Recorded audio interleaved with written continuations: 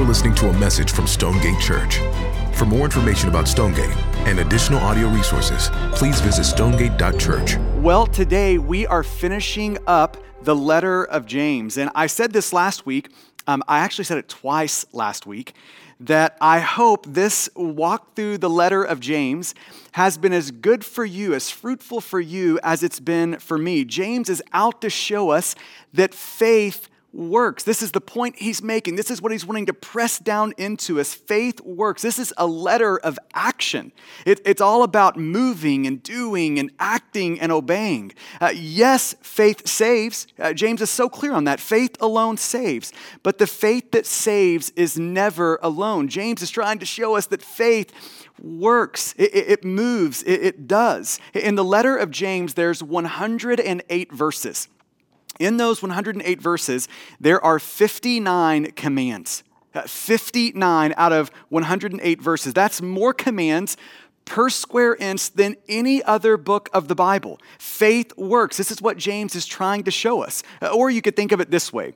The scriptures clearly show us that all of those who are in Christ are new creations. This is what we are in Jesus. And the letter of James was written to show us what the life of a new creation actually looks like. Faith works. This is what he's been showing us week in, week out as we have been traversing and walking through the letter of James. He has shown us that faith works in suffering. It works in temptation. It works against favoritism. It works in our fights, in our wealth, in our waiting. And now, in the last two verses of the letter of James, James has one more way he wants to show us that faith works. Faith works in watchfulness. Faith works in watchfulness. Look at these last two verses. James says, "My brothers, if anyone among you wanders from the truth and someone brings him back, let him know that whoever brings back a sinner from his wandering will save his soul from death and cover a multitude of sins." Let's take these two verses in two parts. Two verses in two parts. Here's part one. We are prone to wonder. And here's part two. In light of that, we must be watchful. So let's take part one. We are prone to wonder. James says, "My brothers, if anyone among you wanders from the truth." Now, here is something I believe about myself, and I hope you believe it about you. I believe I have a unique capacity to wreck my life. I am never more than 3 seconds away from absolutely wrecking everything. It's humbling to know that, but it's true. We love to sing that old hymn, "Come Thou Fount." And do you remember that line right in the middle of that hymn where the hymnist says, "Prone to wonder, Lord, I feel it. Prone to leave the God I love." Now, I don't just believe that because of my own personal experience walking with the Lord. That is one reason that I believe I have a unique ability to wreck my life. But I also believe that because I think the scriptures teach that. It's amazing to think about the biblical heroes. Think about the people in the Bible that you most admire and look up to. Think about people like Abraham and Moses and David and Peter. And think about Abraham for a moment. Abraham, although he is, yes, the father of, in a lot of ways, our faith, he is also the person that tried to give his wife away twice in order to save his own skin. Or how about Moses? Moses straight up murdered a man. Or how about David? David, this brother stole a man's wife and murdered her husband to cover it up. Or how about Peter in all of his boldness? And Jesus, there's no way I'll ever deny you. In the moment it mattered most, Peter did deny Jesus. He did walk away from Jesus. So what is the Bible trying to show us with these heroes? With these biblical heroes? It's not just that the worst of us are capable of wrecking our life. It's that the best of us are uniquely capable of wrecking our lives. I love how John Bunyan illustrated this in The Pilgrim's Progress. Christian is the man that God rescued and is promising to bring safely home. So Christian begins the Christian journey. And he is walking along the straight and narrow path with Jesus. But temptations line that path. All sorts of temptations. And one came in the form of what looked to Christian like a shortcut.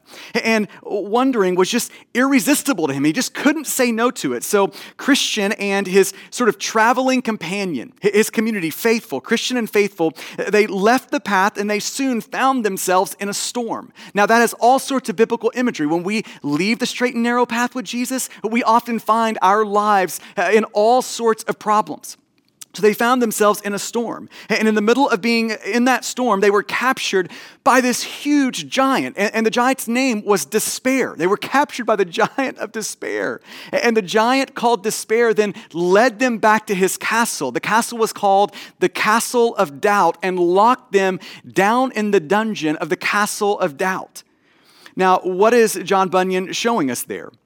He's showing us that the rescued need rescuing again. And so goes the story of our lives. We are prone to wonder, prone to leave the God we love. Now, why is that true? Why are we prone to leave the God we love? Well, the scripture gives us multiple reasons, but here are two. One is because of Satan. That we have a real enemy plotting real plans to ruin our life with Jesus, to seduce us away from Jesus, to lead us away from Jesus. In Luke chapter 4, Jesus is being tempted by Satan for 40 days. And the last verse in that passage in Luke chapter 4 has always been such a terrifying thing for me to read. And here it is in Luke chapter 4, verse 13.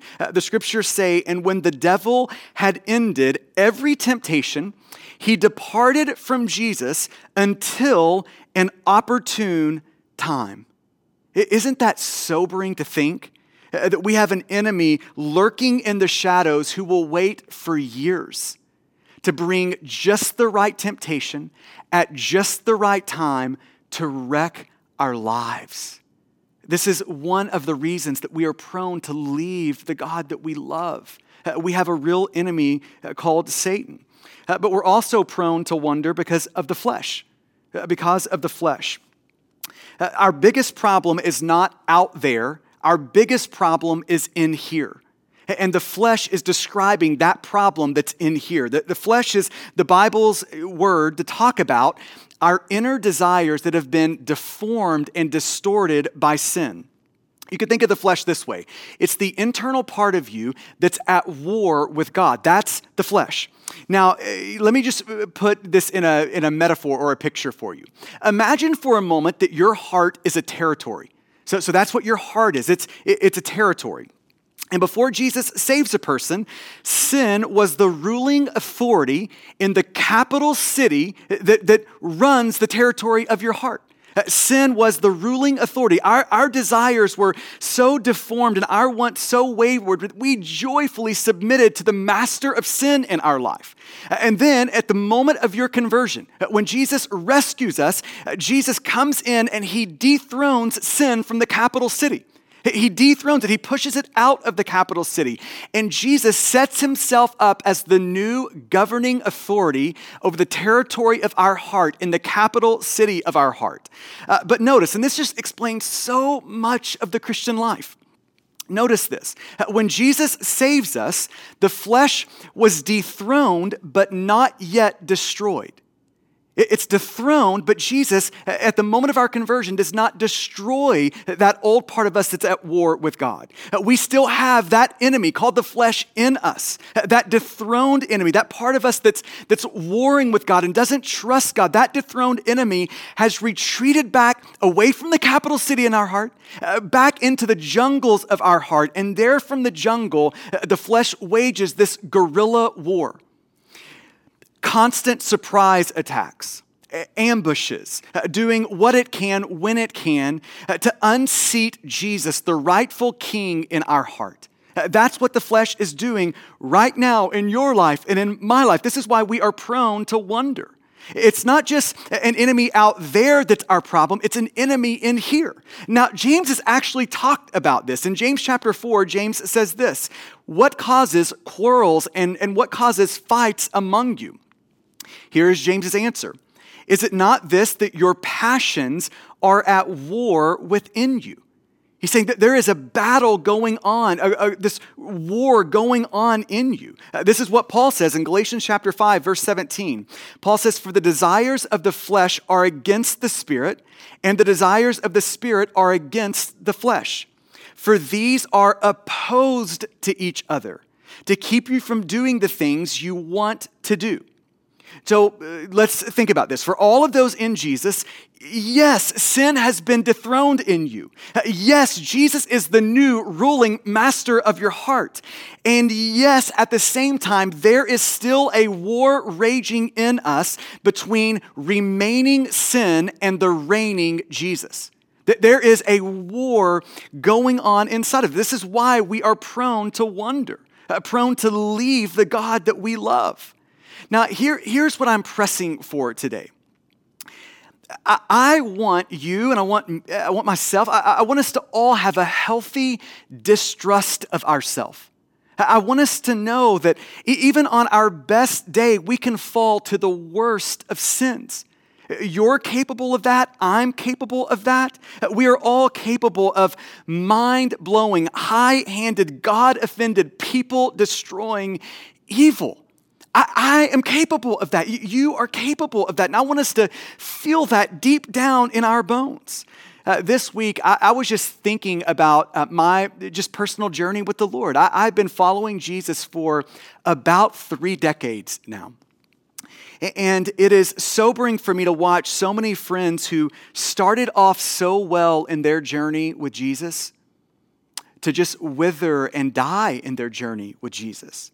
To wander from the path, to get snatched up by the giant of despair and to be imprisoned in the castle of doubt. I've just seen that happen so many times over the years. Even among my pastor friends, I've just seen so many pastors who were once burning so brightly for Jesus, gone. Completely out of ministry, walking away from Jesus. And none of us are immune to this. You're not immune from it. I'm not immune from it. Prone to wonder, Lord, I feel it. Prone to leave the God I love. In light of that, we must be watchful. This is part 2. We must be watchful. And our watchfulness really comes in two forms. The first is personal watchfulness. Personal watchfulness. This passage is a warning and it's a reminder to keep a close watch on our lives so that we don't wreck our lives. It's a warning and a reminder. Jesus gives us this sort of a reminder. In Mark chapter 13, verse 38, Jesus says, "Watch and pray. Watch and pray that you may not enter into temptation. The spirit indeed is willing, but the flesh is so weak." Paul gives this reminder to his son in the faith, Timothy. In 1 Timothy 4, verse 16, Paul says, "Timothy, keep a close watch on yourself." You're going to have personal watchfulness. Keep a close watch on yourselves. Now, how do we do that? How do we keep a watch on ourselves? Well, there's a lot of things that we could talk about, a lot of ways to do that, but let me just give you a couple of ways. One way is to know yourself. We're all made in the image of God, which says something about the commonalities that we all have as human beings as we reflect the nature of God. But we aren't just all made in the image of God. We are all made uniquely in the image of God. It's an amazing thing to watch all the similarities between people and to also see the amazing differences that exist between us. There are some things that are going to be very tempting for you that aren't going to be tempting to my heart. And there's other things that are going to tempt my heart to turn from Jesus that aren't going to tempt your heart. This is why we have to labor to know ourselves, our wiring, our temperament, the particular areas of vulnerability.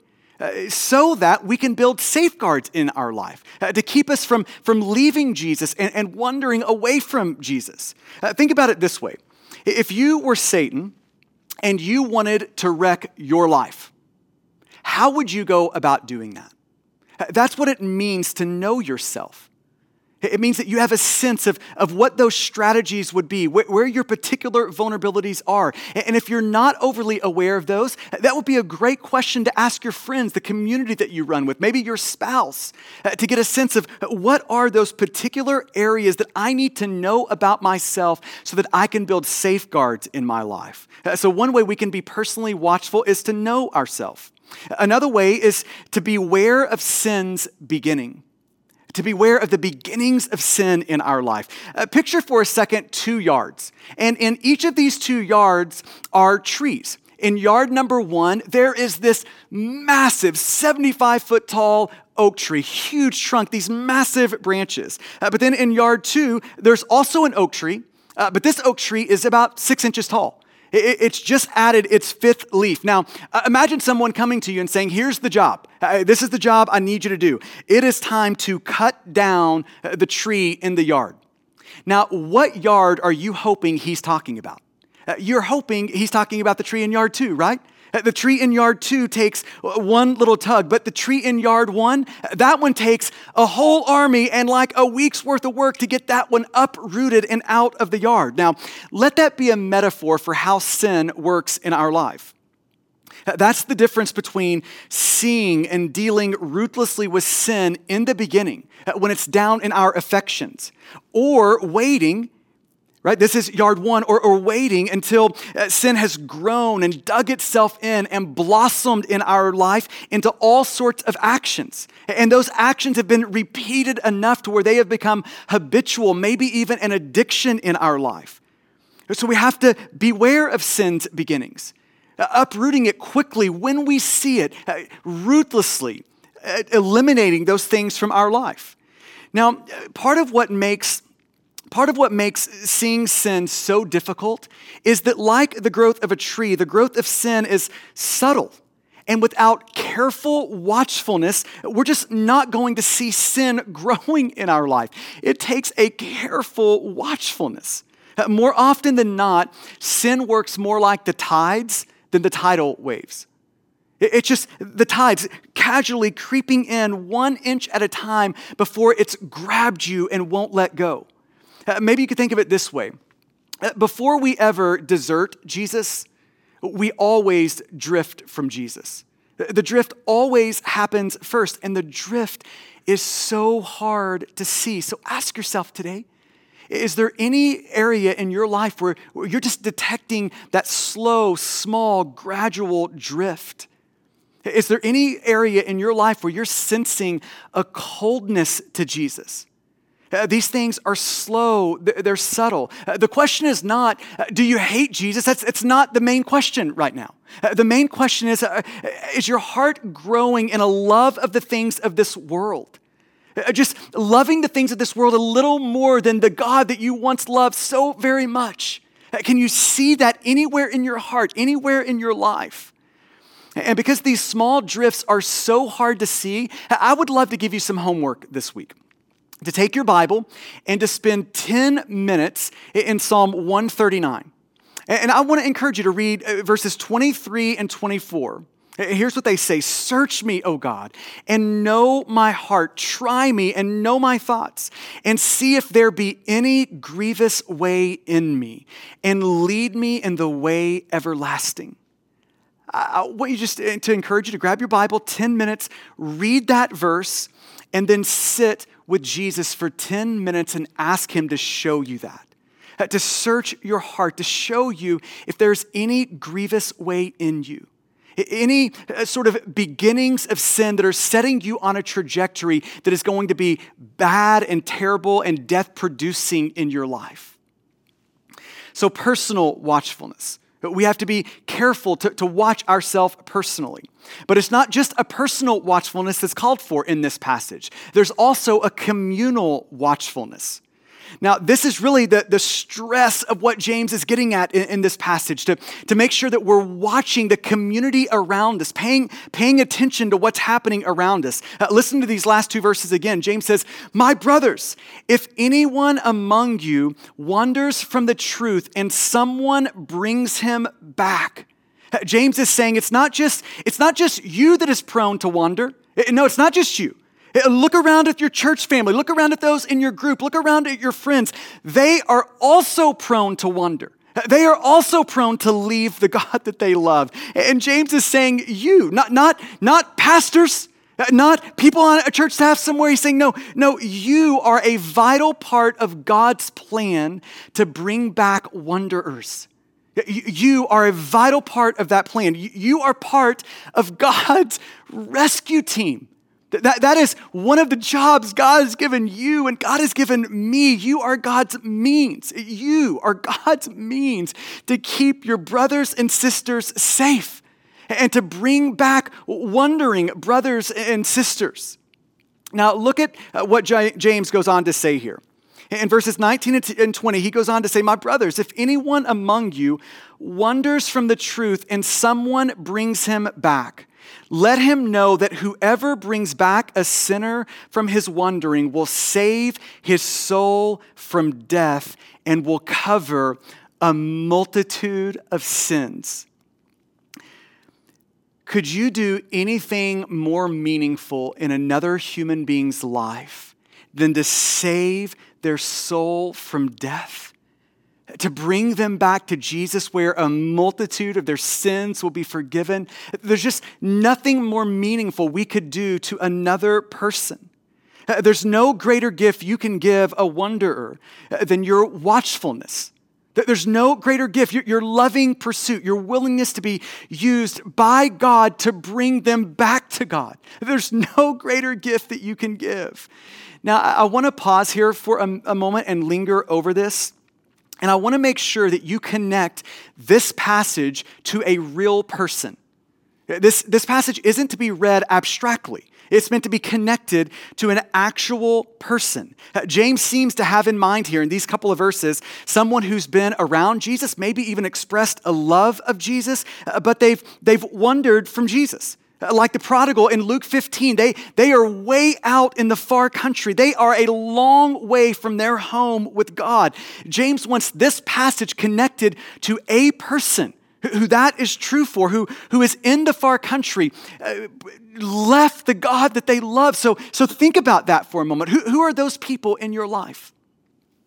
Maybe that's a son or a daughter. Maybe that's a parent. Maybe that's a sibling. Maybe that's a neighbor. Maybe that's a friend or a coworker. But James wants you to read this with that person in mind. He wants you to see that person behind this text.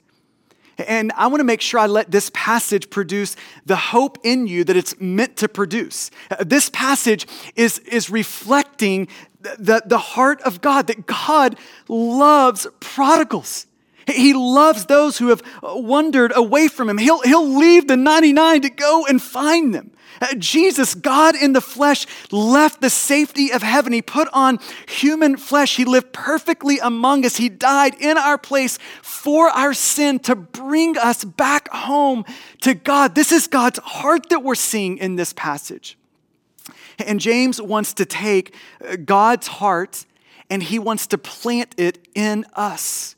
He wants us to become like God in this way, to be people who are pursuing prodigals, who are going after those who have wandered away from Jesus. So how do we do that? How do we pursue prodigals? How do we go after people who are in the far country? Well, let me just end by giving you some encouragement down that road. And this could be a whole sermon in and of itself, but let me just give you 4 words to describe and to help direct us as we are going after pursuing prodigals, as we're letting faith work itself out in watchfulness, communal watchfulness. Here's how we can bring a person back from the far country. The first word is prayerfully. Prayerfully. I love how John Bunyan reminds us of the place of prayer in our life generally, and it definitely applies to this area of our life. He says you can do more than pray after you've prayed. And just hear that again. You can do more than pray after you've prayed, but you cannot do more than pray until you have prayed. This is where it starts. He's just saying this is the most foundational thing that we can do is pray. We can pray for ourselves. We can pray that God would break our hearts over prodigals, over those who have walked away from him. When is the last time you have wept over a wanderer? When is the last time it's just brought you to tears to think about a person who once expressed a love of Jesus and who has now walked away from Jesus? We can pray not only for ourselves, we can pray for the prodigal, for the one who has walked away. We can pray that God would come into their life, break down all the barriers that exist between him and them, that he would re-win their heart over. We can pray for ourselves, we can pray for them. That's the first word, prayerfully. That's how we pursue prodigals. Here's the second word, attentively. Attentively. Rescuing wanderers begins with attentive watchfulness. It requires you and I not just to think about ourselves, but to think about others. How is that person doing? How is their heart? Where are they in danger spiritually right now? It makes us think that way about others. Some wander away theologically. They just slowly stop believing the essentials of the faith. Some wander away morally. Slowly, subtly, their life just begins to drift away from Jesus. Some wander away relationally. Slowly, subtly fading away from Jesus-loving community in their life. And just like Jesus calls us to be attentive in watching our own lives, he is calling us to be attentive to watching the lives of others. Not self-righteously, not so we can be petty, not so we can beat others up, but lovingly, so that we can stay sensitive to the spiritual condition of those around us. So we bring prodigals back prayerfully and attentively. And then here's the third word. We do that wisely. Wisely. Listen again to what James says. He says, "My brothers, if anyone among you wanders from the truth and someone," you might just underline that word, someone brings him back. Jesus doesn't say you are going to bring back everyone who has wandered away from him. That's not what Jesus says. He says, someone, walking a brother and sister out of the far country back to their home with God is such an amazing privilege. But before we do that, we should ask Jesus, am I the someone for this person? Is this the part in your purposes, oh God, that you would want me to play? Do I have relational history with this person? Does this person trust me?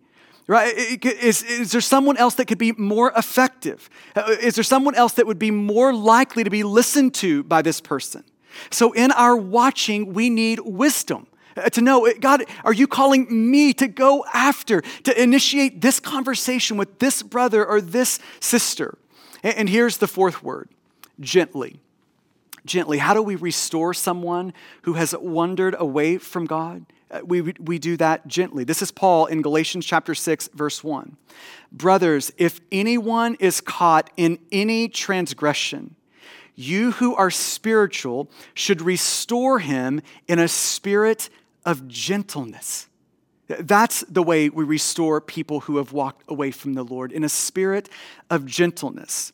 You cannot force a person in the far country to come back home. You cannot do that. That's not the way of Jesus. No, we humbly, we tenderly, we gently love people back to Jesus. That's how Jesus has called us to bring prodigals back to him. I love how John Newton talks about this. In a letter to a friend, he said this, "I pray the Lord to give you a gentle and loving spirit towards all men." Now, why is that? Well, that's what we need if we're going to rescue wanderers. We need gentleness. We need patience in the pursuit of prodigals. We need a gentleness as we go after those in the far country. Now, where does that gentleness come from? Listen to John Newton as he goes on to describe this. He says, I pray the Lord to give you a gentle and loving spirit towards all men. and a practical conviction that grace alone has made you to differ. That's where gentleness comes from. A deep, practical conviction that grace alone has made us to differ. Think about your life right now. Why are you not in the far country? Here's the Bible's answer to that question: grace.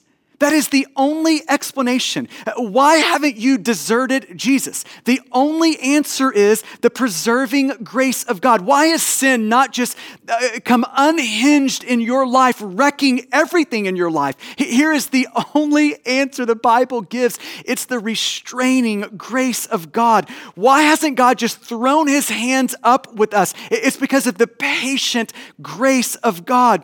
What has made us to differ? The only answer to that question is grace. The amazing grace of God. And church, this is our story. We are the one who has left the God that we once loved. We are that one. We are the lost sheep. We are the prodigal son. And in all of our wanderings, Jesus has come and rescued us. He lived for us. He died for us. And he rose from the grave for us. Our story, start to finish, from the front to the end, is a story of grace. It's a story of grace, and may we, the church, stay in the story.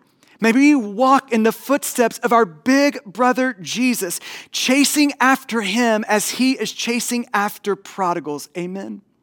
Let's pray together. I want to give you just a moment to allow the Spirit of God to press into you what would be most helpful and to wipe away what wouldn't be helpful today.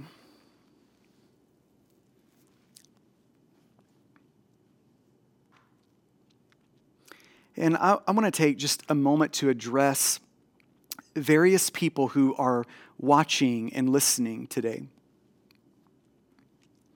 For some of us today, you are in the far country. You have walked away from Jesus. And I just want to look at you and say today, we want you to come back home. We want you to come back home. We want you back. Jesus wants you back. A wandering heart is an unsatisfied heart. Sin always overpromises and it always underdelivers. But Jesus, right now in this moment, Jesus, the bread of life himself, is offering himself to you. He's what the deepest parts of your heart are craving right now. We want you back. So will you come back? There's always a way back. Through the life, death, and resurrection of Jesus, there is always a ways back. But will you come back right now in this moment, turning from the far country and coming back to the God? And some of us today, it's not an issue of coming back to God, but of just coming to God for the first time. And the risen Jesus stands today with arms wide open, ready to receive you for the very first time. And this is what it means to come to Jesus. It means to turn from your sin that you know disqualifies you before God, and to turn from all of the good things in your life that you think somehow qualify you before the Lord. And it's just you throwing your life upon the life, death, and resurrection of Jesus. You holding up your life to God and saying, I am trusting Jesus, save me. And our God stands arms wide open, ready to rescue you today. Throw your life upon Jesus. And for the rest of us, this passage reminds us of the amazing grace of God. This is our story. Jesus has come to us in the far country and rescued us, and he's now inviting us to be a part of that story. He's, through this passage, planting a vision in your heart to move you out into the world to do that rescuing work. So God, would you help us in that? God, would you put in us a deep prayerfulness? God, would you make us attentive to the hearts of people around us? God, would you give us wisdom and gentleness? Oh God, we need you in this. And I pray for every one of us right now who have someone around us that is in the far country. God, we pray that you might use us, our life, our lips, to bring them back home. Oh God, would you do it? And it's in the powerful name of Jesus we pray. Amen.